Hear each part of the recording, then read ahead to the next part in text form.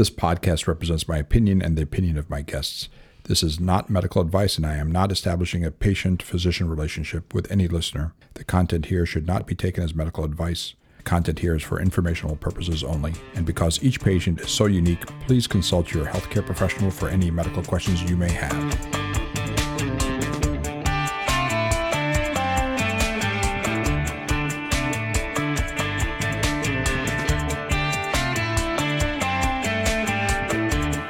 Welcome back, everyone, to another episode of the Not Your Doc podcast. I'm your host, Vanessa, here with producer Seth, and, of course, Mr. Not Your Doc himself, Dr. Charles Tadros. Hey, how you doing, Vanessa? Seth, nice to see you all. Hello. It's awesome to be here. Great It to be is here. a stinking steam room outside. Like, literally, the windows are fogged because it is so hot and humid. Somebody was looking at me funny this morning. I was walking to the building, and my readers were on the tip of my nose because I had two things in my hands, and they were fogged over. And people were looking at me like, "What? Why are you walking with readers that are fogged over?" Anyway. It's terrible. Yay, summer, but honestly, it's just so hot and humid. And then, of course, like, your body's natural, like, cooling mechanism to sweat and for it to evaporate doesn't go anywhere. So you just get hotter and sweatier and more miserable. Well, you just had a baby. Things are still very different for you. Yeah, but it is okay, still. But I think everybody's hot and sweaty right now. Sweating. Yeah. Everybody's sweating. I've been wearing glasses since I was a small child. I don't remember when I actually, maybe 12 or 13, but, many years. And today was the first day I had to take them off so I could see. Really? I went outside. The first time? I went outside and couldn't see. Goodness Have you ever came back inside and Yeah, then walked up? sure, But, sure, yeah. I've had that happen. Yeah. I've But not the other way around. Yeah, there never. you go. That's crazy. That makes sense. Wow. Well, it's delightful. Anyway, so heat of the summer, an abundance of rain has caused everything growing in St. Louis to turn bright green and full of life. Like, lawns are lush and you have to mow them twice a week, and trees have all these leaves on them and flowers in bloom. So naturally, we decided the most appropriate topic to talk about today would be death and dying. That was my idea. Yeah. Yeah, who's we? Dr. Tadros was all over it. He's like, I know just the thing. He sent us the group text. He's like, I want to talk about death. All right. You all right? We're joking. It's a serious subject, but no, you are right. I was the one that said yesterday, let's talk about death, and especially hospice. Yeah. So what's the saying you brought up yesterday? As soon as you're born, you're preparing to die. Something cheerful like that. That's right. Well, we're not necessarily preparing, but we're dying. Our cells are aging. But that's yes, something like that. Yeah. Sure. Okay. So, for real though, in all seriousness, so just as summer comes to an end and the leaves start to turn brown and fall to the ground, all life on Earth has a life cycle, right? Including humans. We'll all face death and experience a process of dying, and the same is true for everyone we love. All of our family members, our peers, our spouses, everyone is going to die. And I think America tends to have an obsession with vitality and youthfulness, and we're always chasing, immortality. And I think part of that is makes us really uncomfortable talking about the obvious reality. It's a way to avoid talking about the obvious reality, which is that the natural course of things is for, youth to be replaced with old age, and then life ends. So it's a fate we all meet, but we're so reticent to talk about it that most of us have no idea what to actually expect when ourselves or our loved one gets a terminal diagnosis. Yeah. I think the unknown is often worse than the reality in that case. So to face some of that today, we're going to tap into Dr. Tadros's brain and expertise again, and this time as a hospice medical director. And we're going to let him lead us in a discussion about the end of life. So how we care for the dying, how we care for caregivers of the dying, and what to expect from the process as a patient or a loved one. So, yeah, sure. Dr. Tadros, will you start by giving us kind of a brief overview of what hospice is, and then kind of explain why you wanted to be involved in it as a medical director? Well, thanks for hosting. So I was a hospice director for about 4.5 years, several years ago, and then I changed medical facilities and group and practices, and I became a hospice director, medical director, associate medical director for a different hospice for about the last 3 years. So about 7.5 years. But whenever I was a young physician, My father went to into hospice, and I was there. It was only in hospice for about 3 days. I was there at bedside whenever he died. And my mom, about 4 or 6 years later, also was in hospice for a relatively short while, and she passed away. And when we were there, also my brothers and I. So I've had a personal experience. I've had professional experience. It was my mother also, whenever she was younger, she was a hospice volunteer. Oh. I remember that. It was important for her. So that's how I kind of got involved in hospice. And hospice is really a team. It's typically a nurse-run team. And we'll talk about that. But that's kind of a team that helps people with end of life, patients and their loved ones, friends and family, through physical issues as somebody's dying, emotional issues, spiritual issues. But the concept of hospice was not initially about death. Back in ancient times, Latin hospice was actually for visitors and hosts, guests and hosts. So it was for people who were travelers, and this is places that were inviting. Okay. And then eventually, it became kind of inviting people who, towards the end of life, needed additional help.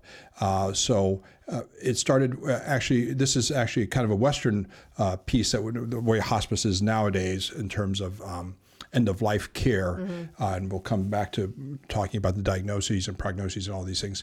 But Dame Saunders from Britain, way back in London, back in 1948, started working with people who are terminal, and she eventually earned a medical degree. And then she came to the United States in 1963 to speak at Yale. And at Yale, so she was a dame who decided to become a doctor? Well, I'm sure dame was probably later. Oh, okay. I'm sure she was gotcha. given the honorific later. The monarchs gave her the dame prefix, yes.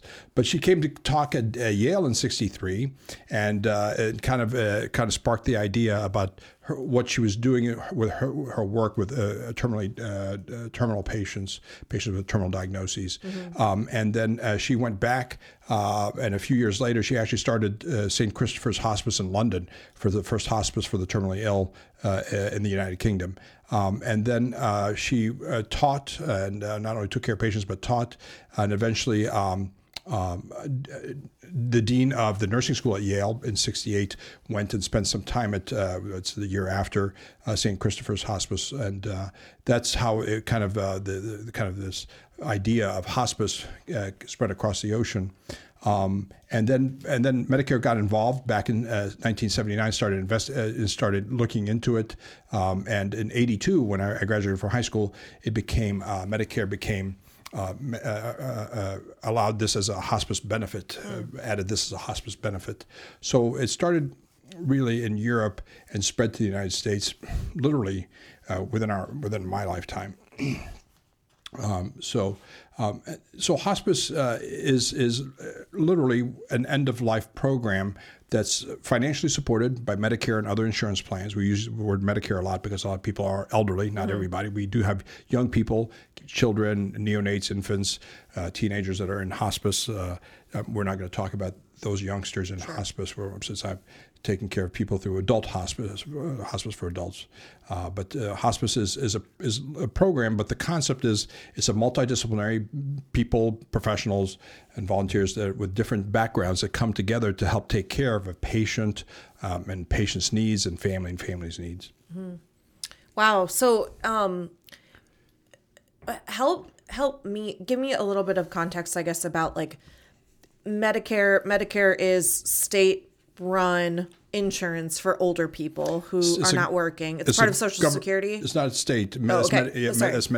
Medicare is the national program. Yes. For generally for people with severe disabilities, they'd be born with them or acquire them, and older folk. So that's the most common primary insurance for older people, seniors in the United States. Yeah. Sure. So like, before Medicare decided to take hospice on as a benefit and provide it as a benefit, how were people dying? How were people experiencing death? I mean, people still obviously were dying. They probably were still dying under the care of their their kidney doctor if they're on dialysis, or oncologist, cancer doctor, or primary care doctor, cardiologist, and stuff like that. So it just wasn't as a coordinated and as comprehensive of a team back in the older days. Yeah. Gotcha. Okay, that makes sense.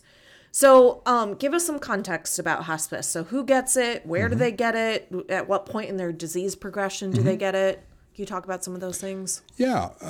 So typically, people have all sorts of acute illnesses. If you break a leg or have a strep throat, the acute illnesses. Most of the people in hospice have chronic illnesses. So they're going to have typically things that are chronic that are probably not curable, and by the time that they've had it for a long time, and as problems pile up, and we'll talk about these, that they become terminal, that we don't think that we can cure them or we can improve them with the typical techniques and specializations. So now we change our purpose from trying to cure, trying to mitigate, to keeping comfortable.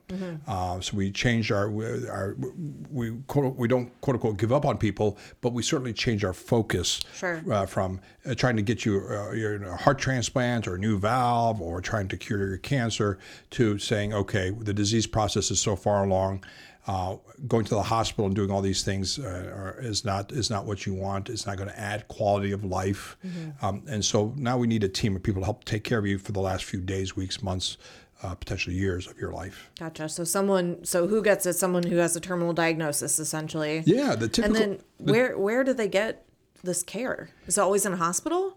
No, that's a good question. And so the care actually for these patients, and these patients, like I said, have terminal chronic diseases typically. Sometimes you have a car accident and a brain bleed, and that they can go on hospice also, so it's an acute problem. But most of the ones are like Lou Gehrig's disease, which is a neuromuscular problem, cancers, dementia, like Alzheimer's and frontal temporal lobe dementia, multi-infarct or multiple stroke dementia, heart disease like heart failure and heart disease, like coronary artery disease, HIV, liver disease like cirrhosis, emphysema, pulmonary fibrosis and pulmonary hypertension, kidney disease that are on dialysis, strokes and comas. So all these chronic big diseases that sometimes we don't have a way to get people better, certainly not to cure them. Right. And these patients could be in any setting.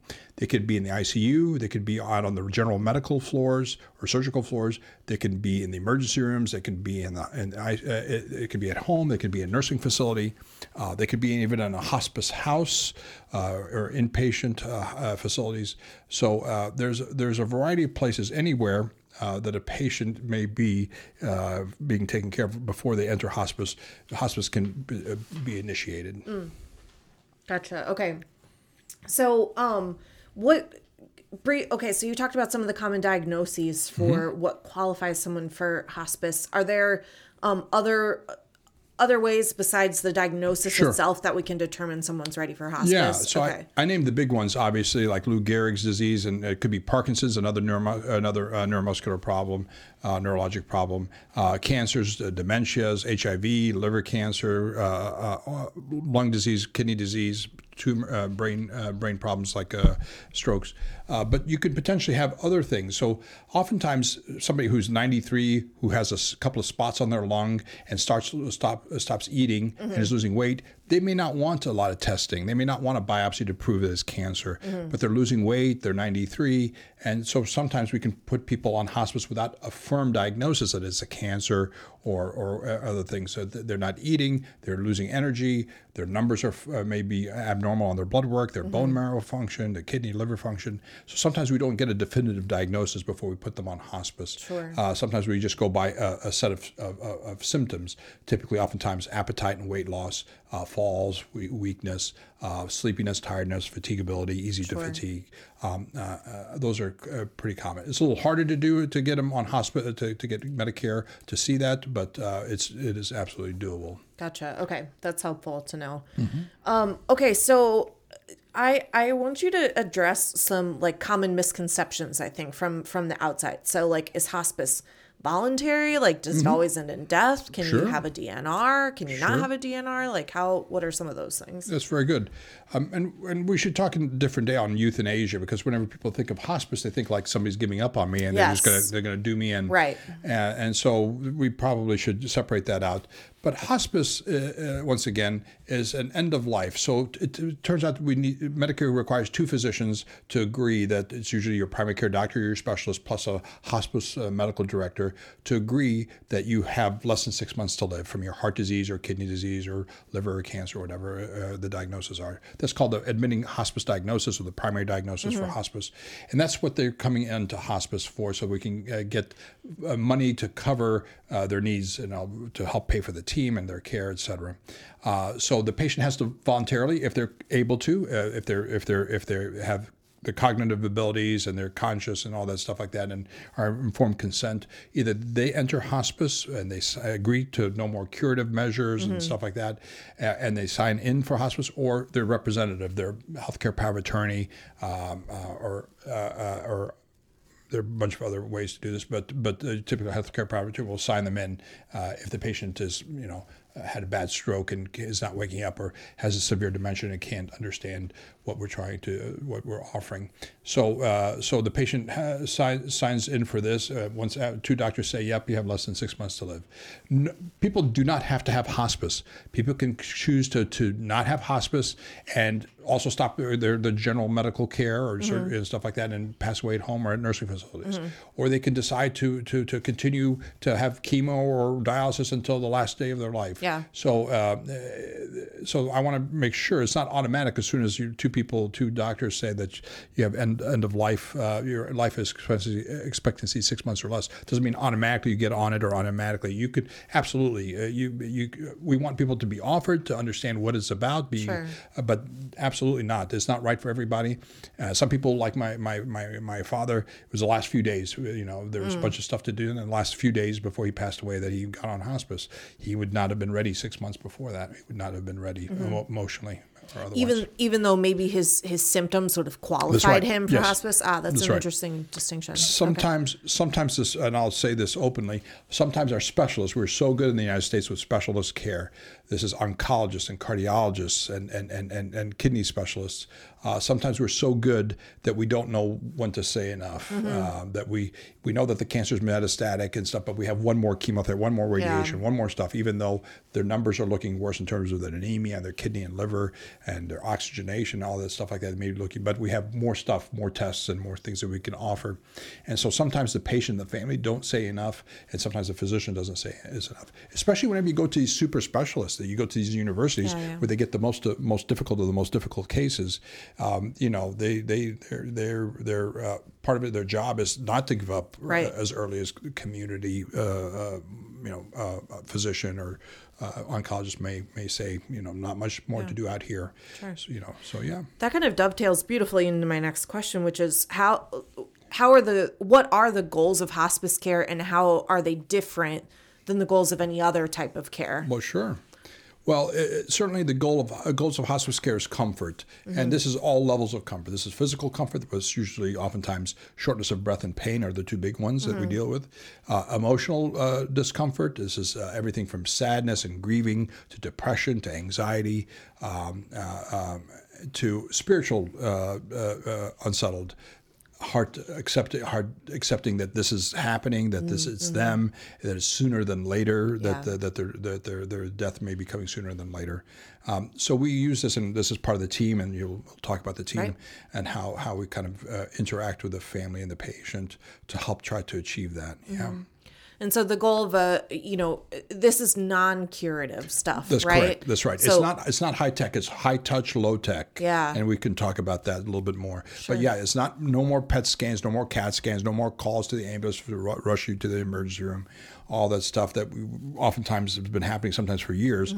We say. The patient, the family, the physicians are saying, we know that this is available to us, but we've chosen not to go that route anymore. But to be able to stay at home or a nursing facility or your independent living facility or wherever, and try to have a better quality of life without as much high tech. Sure. And there is a relatively newer specialty in this space called palliative medicine, right? Yeah. So Maybe that's It's just confusing. semantics. Help me understand. It is. It a is little bit. confusing. The word palliation or palliate just means to relieve symptoms. You say, well, that's hospice. Yeah. Hospice is relieve symptoms, end of life, Yeah. the last 6 months. Okay.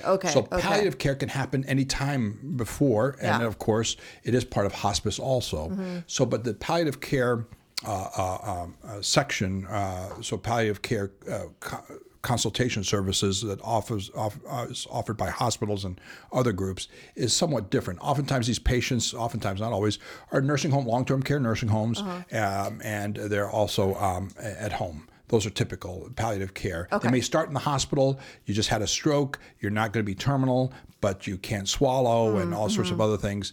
But you're having some pain from your disability, from your stroke, and some other things, some depression. So sometimes palliative care is consulted after like a big stroke or other things. You're not terminal. You're not going to die in the next 6 months. Not near term terminal. So that's when sometimes an extra consultation. So oftentimes it's called a consultation service. They don't take over your whole care typically. Yeah. They help your other doctors kind of figure out the goals. You say, well, Chuck, that's what nurses and doctors have been doing for thousands of years, hopefully. The answer is somehow we made it into its own specialty, palliative care. So it's also for discomfort, whether it's pain, shortness of breath, all that stuff like that. But it's not end of life. Gotcha. Okay, Right. that's the distinction. Right. So, just so I can make sure I'm understanding clearly. So, like, someone with like Crohn's disease, for example, could have a palliative care specialist who could be involved in helping their symptoms, even if, say, they don't want to do more surgeries or they don't want to have an ostomy bag or something like that. They might work with a palliative care person to help come up with different options to relieve some symptoms. Right. Don't understand the GI physician or the cardiologist, nephrologist all know how to do palliative care. Okay. It's just maybe not as coordinated as whenever you call a palliative care consultation service. A lot They of might times, pull in different therapies or something. Okay. So it seems backwards, but the quick answer is physicians, especially whenever there were not that many specialists around, had to do a lot of stuff. Yeah. And I'll talk physicians now, not nurse practitioners or other people who now also do some of the same things, obviously. But what's happened over the years is that physicians have gotten busier and busier, so that they're focused on treatment. Most of their patients are treatment, unless they're palliative care doctors or whatever. Most of their patients are got acute and chronic illnesses that are going to be their patients for decades. Yeah. So sometimes communication, slowing down and listening and communication is kind of lost. And so oftentimes that's what the palliative care consultation service physician or nurse practitioner will do is sit down and listen to the whole story, listen to the family, ask about the psychosocial aspects, all sorts of stuff that sometimes the regular primary care doctor or cardiologist or nephrologist or oncologist may not be able to slow down and do as well. Yeah. And so oftentimes the palliative care team will try to bring in together. Their best thing is to listen and to communicate between the specialists and stuff like that, and the family and the patient. That makes sense. Yeah. But so hospice is inclusive of palliation. That's right. It's about comfort and soothing, which is the meaning of that word, right? Yeah, that's right. Okay, good. So do you before we go into what the team is comprised of, do you think or do you ever run into, like, as a hospice medical director, that the goals of like a patient's doctors are at odds with what your goals would be? Like, if the patient is on hospice, like, is there ever tension between those two groups of people? Yes, of course. Like anything in life, it's just exacerbated because kind of the circumstances are heavier. Yeah, the consequences are bigger potentially. So absolutely.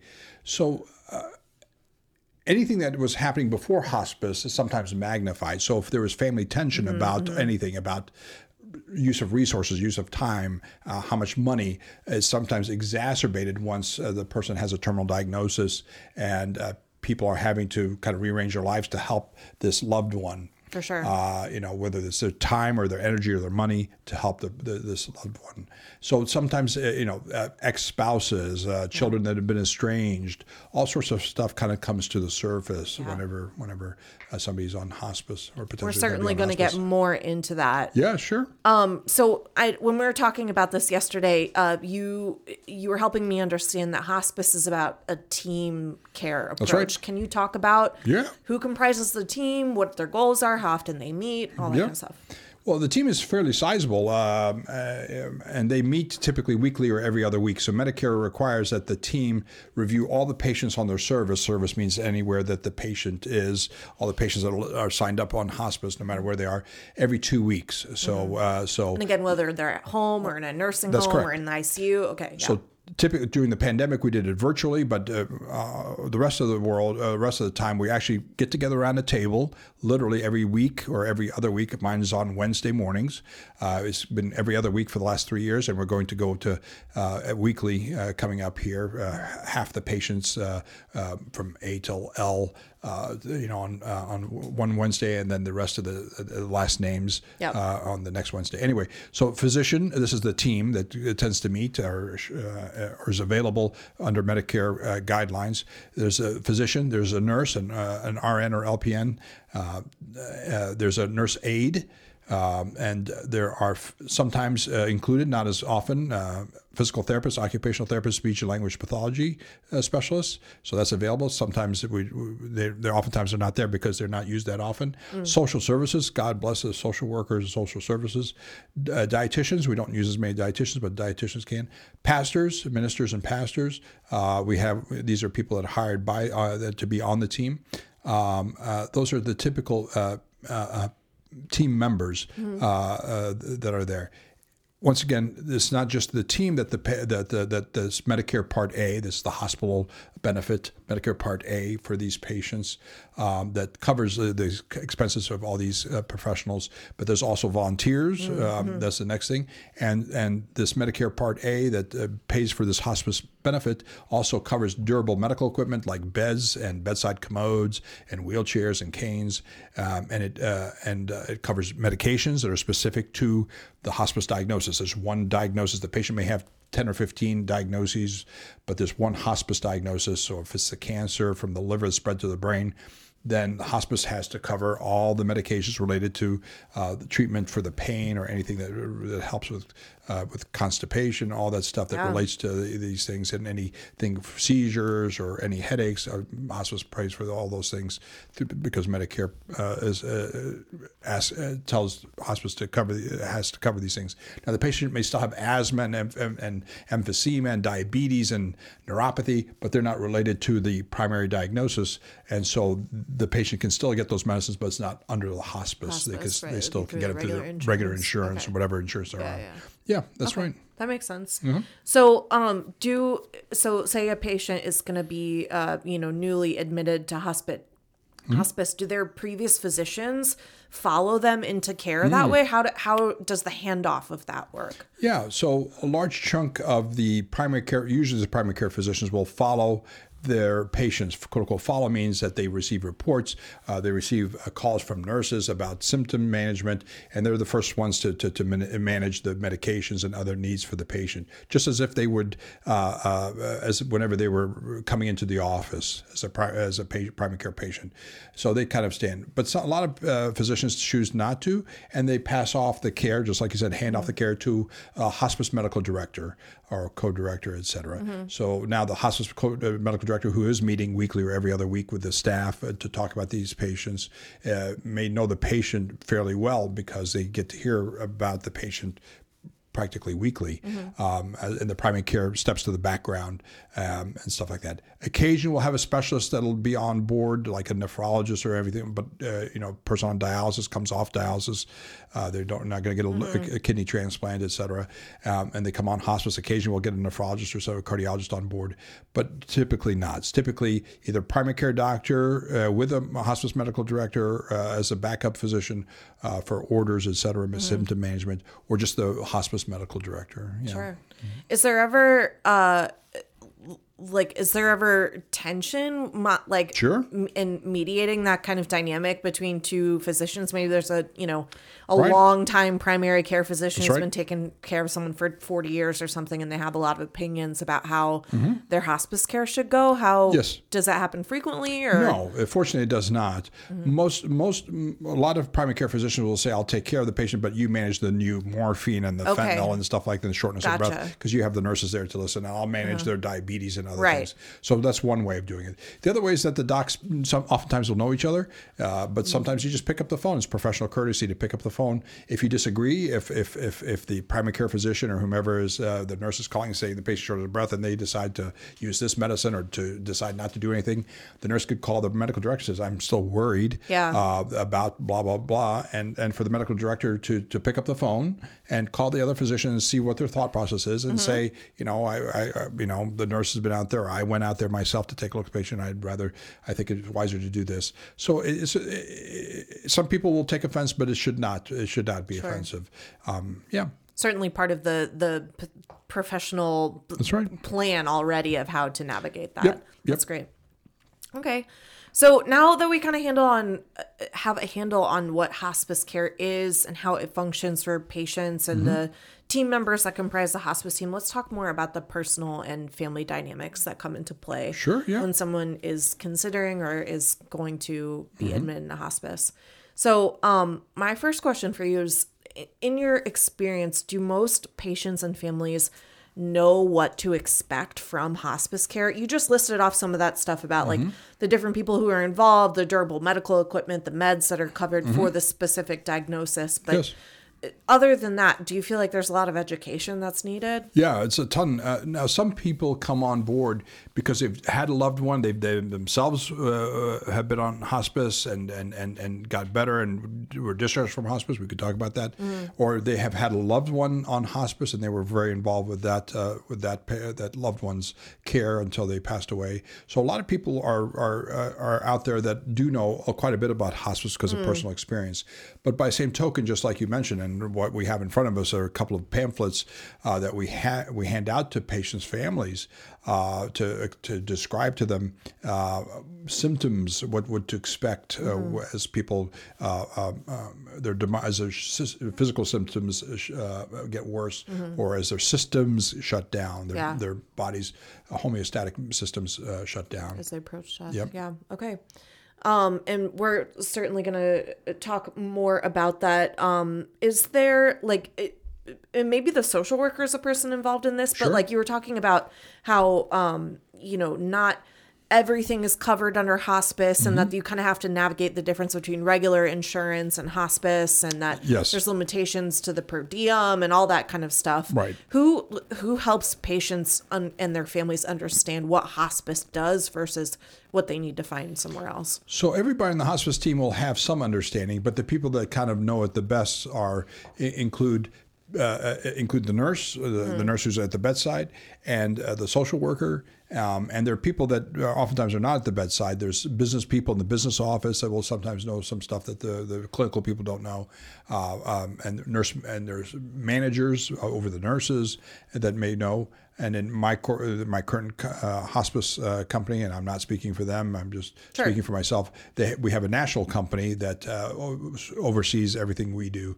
So there's multiple layers of people that are in the know about coding. Coding is what the numbers and letters you write down for Medicare, so the patient can continue in hospice, et cetera, et cetera. Yeah. Okay, so that coordination of benefits kind of gets worked out between many different people with different roles. Okay, that makes sense. It tends to be less work for when you go on hospice. You tend to have those ABNs, those advanced beneficiary notices, and all these things that you get in the mail whenever you go see a physician or go get a lab drawn. You'll sometimes get stuff for months afterwards in terms of notice of what your insurance does cover, doesn't cover.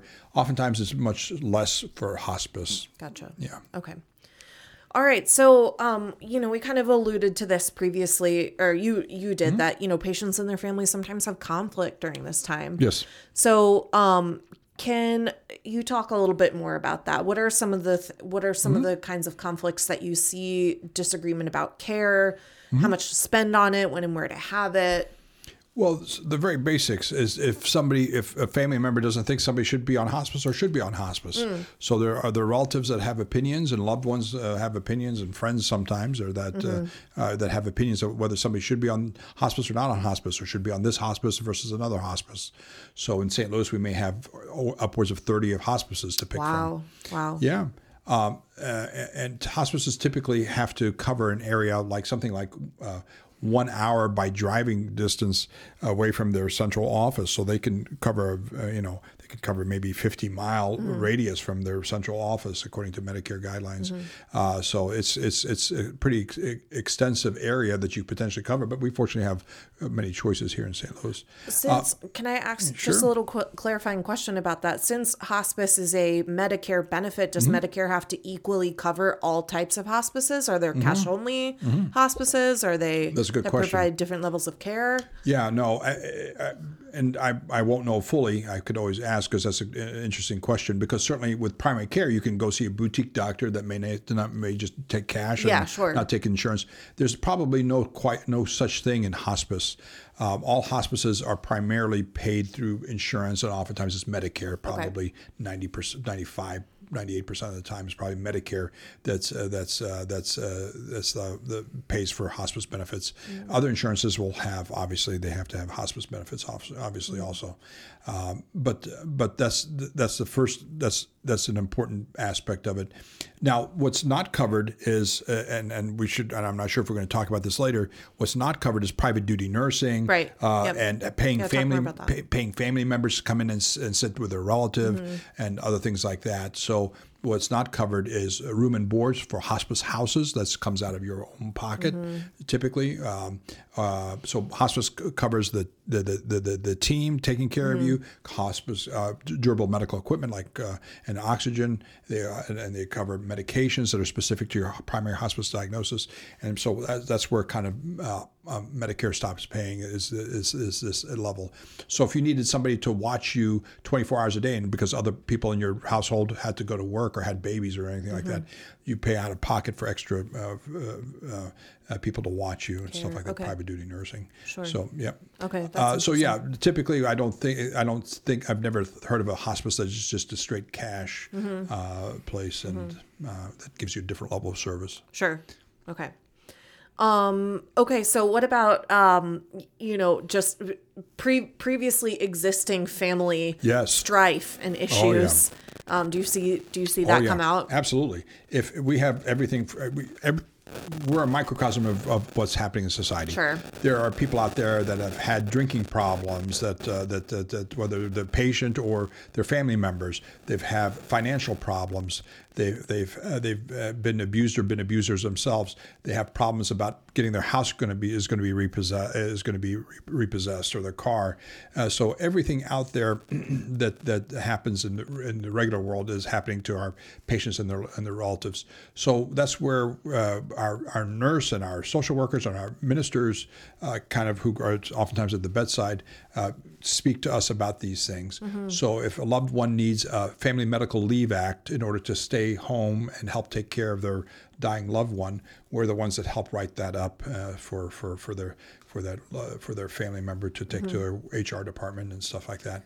But that's correct. We sometimes have to kind of mediate as best as we can about these conflicts. And oftentimes we'll sometimes tap the physician, or the medical director, or tap the primary care doctor, whomever that's known them the best. We have patients from the VA, the Veterans Administration. They're veterans from military conflicts that are in our program, et cetera. So we have multiple things that we have to deal with that we've gotten pretty good at doing and understanding how much we can do and what probably we can't do or shouldn't have to do. Yeah. What about secondary gains? Do people try to take advantage of hospice patients? Like, how does your team look out for that? Yeah, so the secondary gains means that somebody has an ulterior motive rather than our primary motive to take care of a patient, emotional, physical, and spiritual. So if a relative thinks that they're going to come into some money after this person dies that's on our hospice program, and they're complaining that we're not treating their pain enough and we need to give more pain medicine and stuff like that. So there are occasional cases like that. We have So we have to become aware of that, and it's a challenge. There's no doubt. These are not, just because we can name it or recognize it doesn't mean it goes away. Sure. We have patients where, because we put a lot of controlled substances in the house, benzodiazepines like Ativan and narcotics like fentanyl and morphine, and we have to. So sometimes liquid and pill medicines go missing, or are used too, quote unquote, used too quickly. And sometimes our worry is that not the patient's not maybe taking extra without telling us, but their grandson or the grandson's friend that comes to visit and stuff like that is grabbing and running off with these products. So we have, once again, we're a microcosm of the real world. Yeah, absolutely. Okay, so what about ethical concerns? So, DNRs, power of attorney, voluntary care. Like, what if a patient changes their mind about receiving care, but they're too, doped up basically to express it? Like, how do you manage those things? So, competency from a medical standpoint, not a legal standpoint, from a medical standpoint of competency, if the patient is able to understand what we're saying when we explain hospice benefit to them before we bring them on board.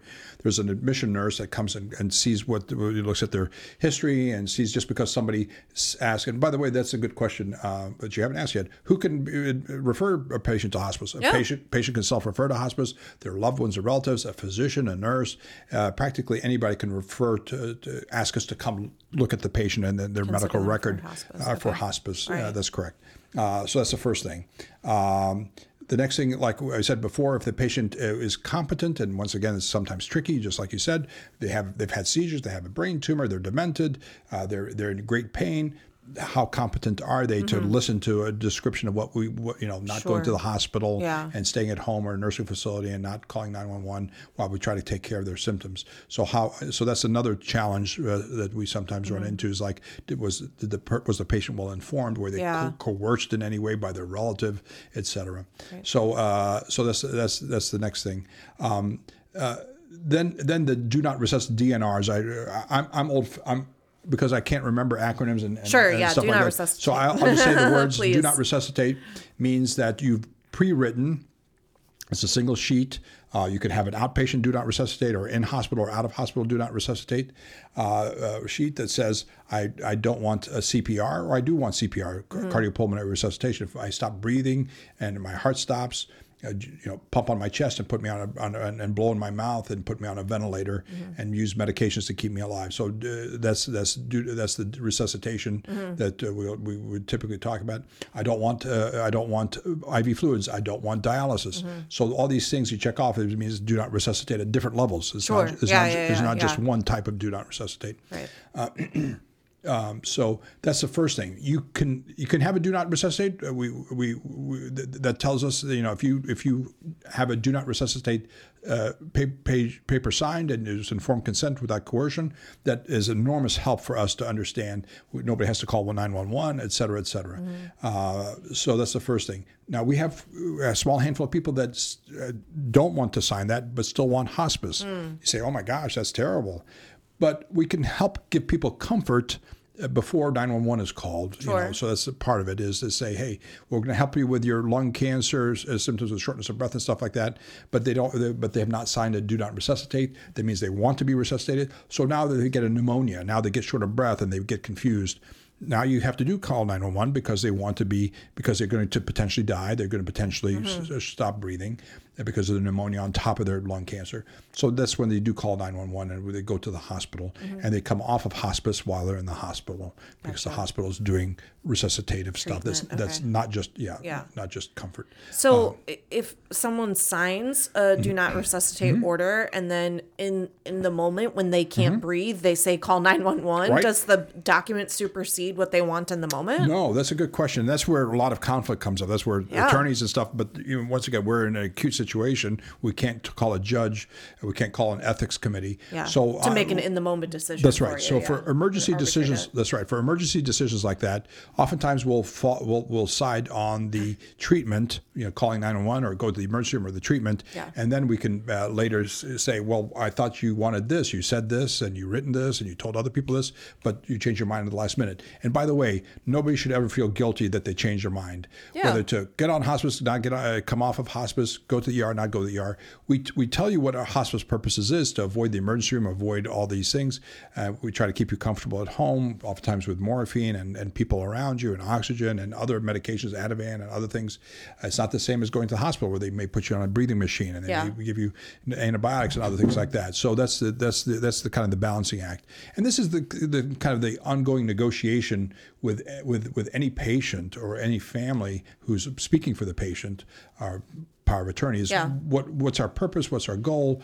They have a pneumonia, but they've been curled up in bed with dementia and shriveled up for 3 years. If we treat the pneumonia, and they're just going to end up in the same bed for even longer. Is that right? Right. Or the pneumonia is the natural course of most patients with dementia don't die with the dementia. Right. They die of some complications. Urinary tract infection, pneumonia, other things like that. So this is the challenge. This is the hard part about anything, whether you're on hospice or not, is end of life decisions and who makes them and how well do they stick.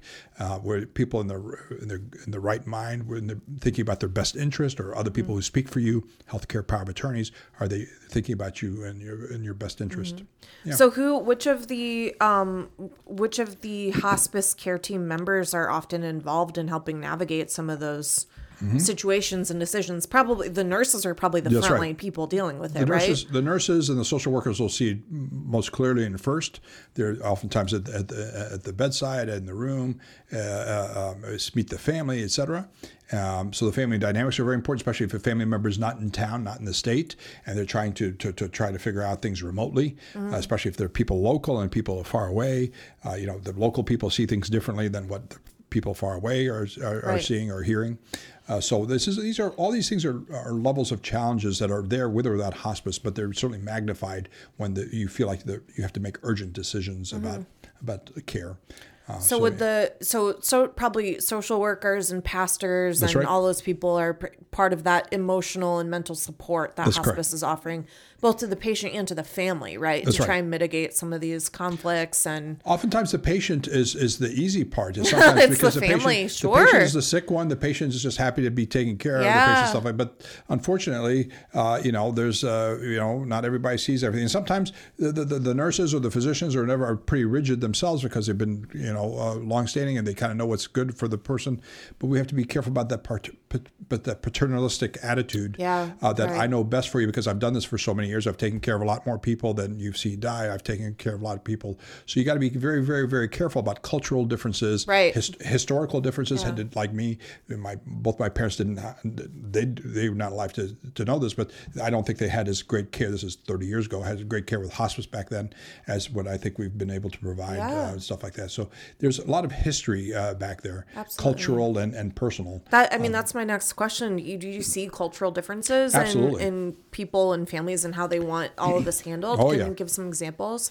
Yeah, sure. Well, certainly within certain religious. So in the African American community, for instance, talking about cremation is probably oftentimes a big no-no and stuff like that. So that some people are insulted that you bring that up. So just to talk to people about options or to think ahead about what nursing home would you like to use to transport your body from the nursing home or from home? And some people are insulted that you bring that up, even though they're on hospice. Right. So our purpose is not to push, but to ask the appropriate questions. And some people say, you never asked me that. You never told me. Oftentimes we did, but people don't remember. They don't understand. Everybody's under stress. And sometimes we do forget to do things. But that's why we have handouts. Almost every hospice has a folder that the patient keeps at home that they can take with them if they still want to go see the physician. On hospice, you can still go see your physician. Most patients don't. They're very, but some people literally on hospice are still taking trips, are still going to the grandkids' graduations and weddings. Yeah. So not everybody's curled up in bed waiting to die. Sure. So there's a big range. But yes, there are a lot of differences, and the cultures is not just ethnic cultures, but within your family, within your spiritual faith. Sure. So we have to be sensitive to all these things. We have our pastors are oftentimes Christian, Protestant, typically, and some people are insulted that if they're Catholic or if they're Jewish, stuff like that. Most people are super. Most patients and loved ones are super nice. Say, we love you. you please come? Yeah, or no, right. thank you. We have our own pastor, Yeah. our rabbi, whatever. And that's wonderful. I think that's excellent. Yeah. But you would say there's certainly a great amount of deference given to the patients themselves and with their families' wishes. Yes. And you guys do a lot of work Absolutely. to be respectful. Absolutely. That should be a large part of what we do. It's easy to manipulate the milligrams of morphine and how many nebulizers for your duonebs for your breathing and manipulate your Lasix. That's very easy. The hard part is understanding when people are under duress and under stress and spiritual stress, emotional, physical stress, how to work with them and how to not to step on people's toes and to still be there for them, no matter what the hardships are. Yeah, absolutely. Hearing you say that it just makes me think that your decades of experience as an intern has probably prepared you really well to deal with a lot of these situations and balance those two things. Well, there are no 23-year-olds that sit around the table. Yeah. It's very hard to get a person. Not that 23-year-olds. Some 23-year-olds have seen everything, but to have a young doctor or a young nurse or a young social worker or a young pastor is pretty rare. Yeah. It's pretty rare because the experience comes with years Yes, of living. Yeah, absolutely. So, kind of to close us out here, in your experience, then what are the best ways to prepare patients and their families for the actual experience of death and dying? Yeah. So we do this as booklets, and I'm looking at one of the booklets that we hand out, and I think that's extremely important because it doesn't use jargon. It's big letters for people with poor eyesight like me that still have poor eyesight despite my reading glasses. And it talks about kind of starting from a few months before to last few hours. Yeah. And so let's go over some of this stuff. We're going to actually, in our second part here, Beautiful. we're going to go into this completely. Beautiful. Yeah. So certainly providing information and having open lines of communication are certainly how to set and not use weird lingo Yeah. and jargon, and to mimic or mirror what the patient or their loved ones, how they use the terminology. Yeah. For us to use their terminology instead of Sure. them. I'll sometimes tell people this is the terms that we use, but let's use your terms because now I know what you mean. Right. So that way they Speak understand their language. Wow, Right. that's a very loving it's gesture. I just want them to know that sometimes other people will not notice that we're speaking past each other, and that I recognized it, and I want to make sure that they understand, all sorts of DNR, do not resuscitate. Right. There are multiple ways of quote unquote not resuscitating. So so all these nuances that you think, well, surely people understand or know. The answer is they don't. Yeah, absolutely. And they're well educated too, but they don't. Sure. Okay, so this has been super informative, all about hospice, kind of the services that are provided, what to expect when loved ones put on it. So this is the first part of our discussion. The next part, we're going to talk more specifically, actually through one of these booklets that's given to hospice patients about what to expect from the dying process itself, those last, months, days and moments of a person's life, the physical, mental, and emotional changes that are experienced. So please hang on tight with us, audience, and join us for the second part. Once again, this is the Not Your Doc podcast. You can check us out on YouTube, Spotify, at our website, notyourdoc.com. You can email us, of course, at notyourdocpod@gmail.com. And we'll be back for part 2. Thanks, Dr. Tadros. Thank you.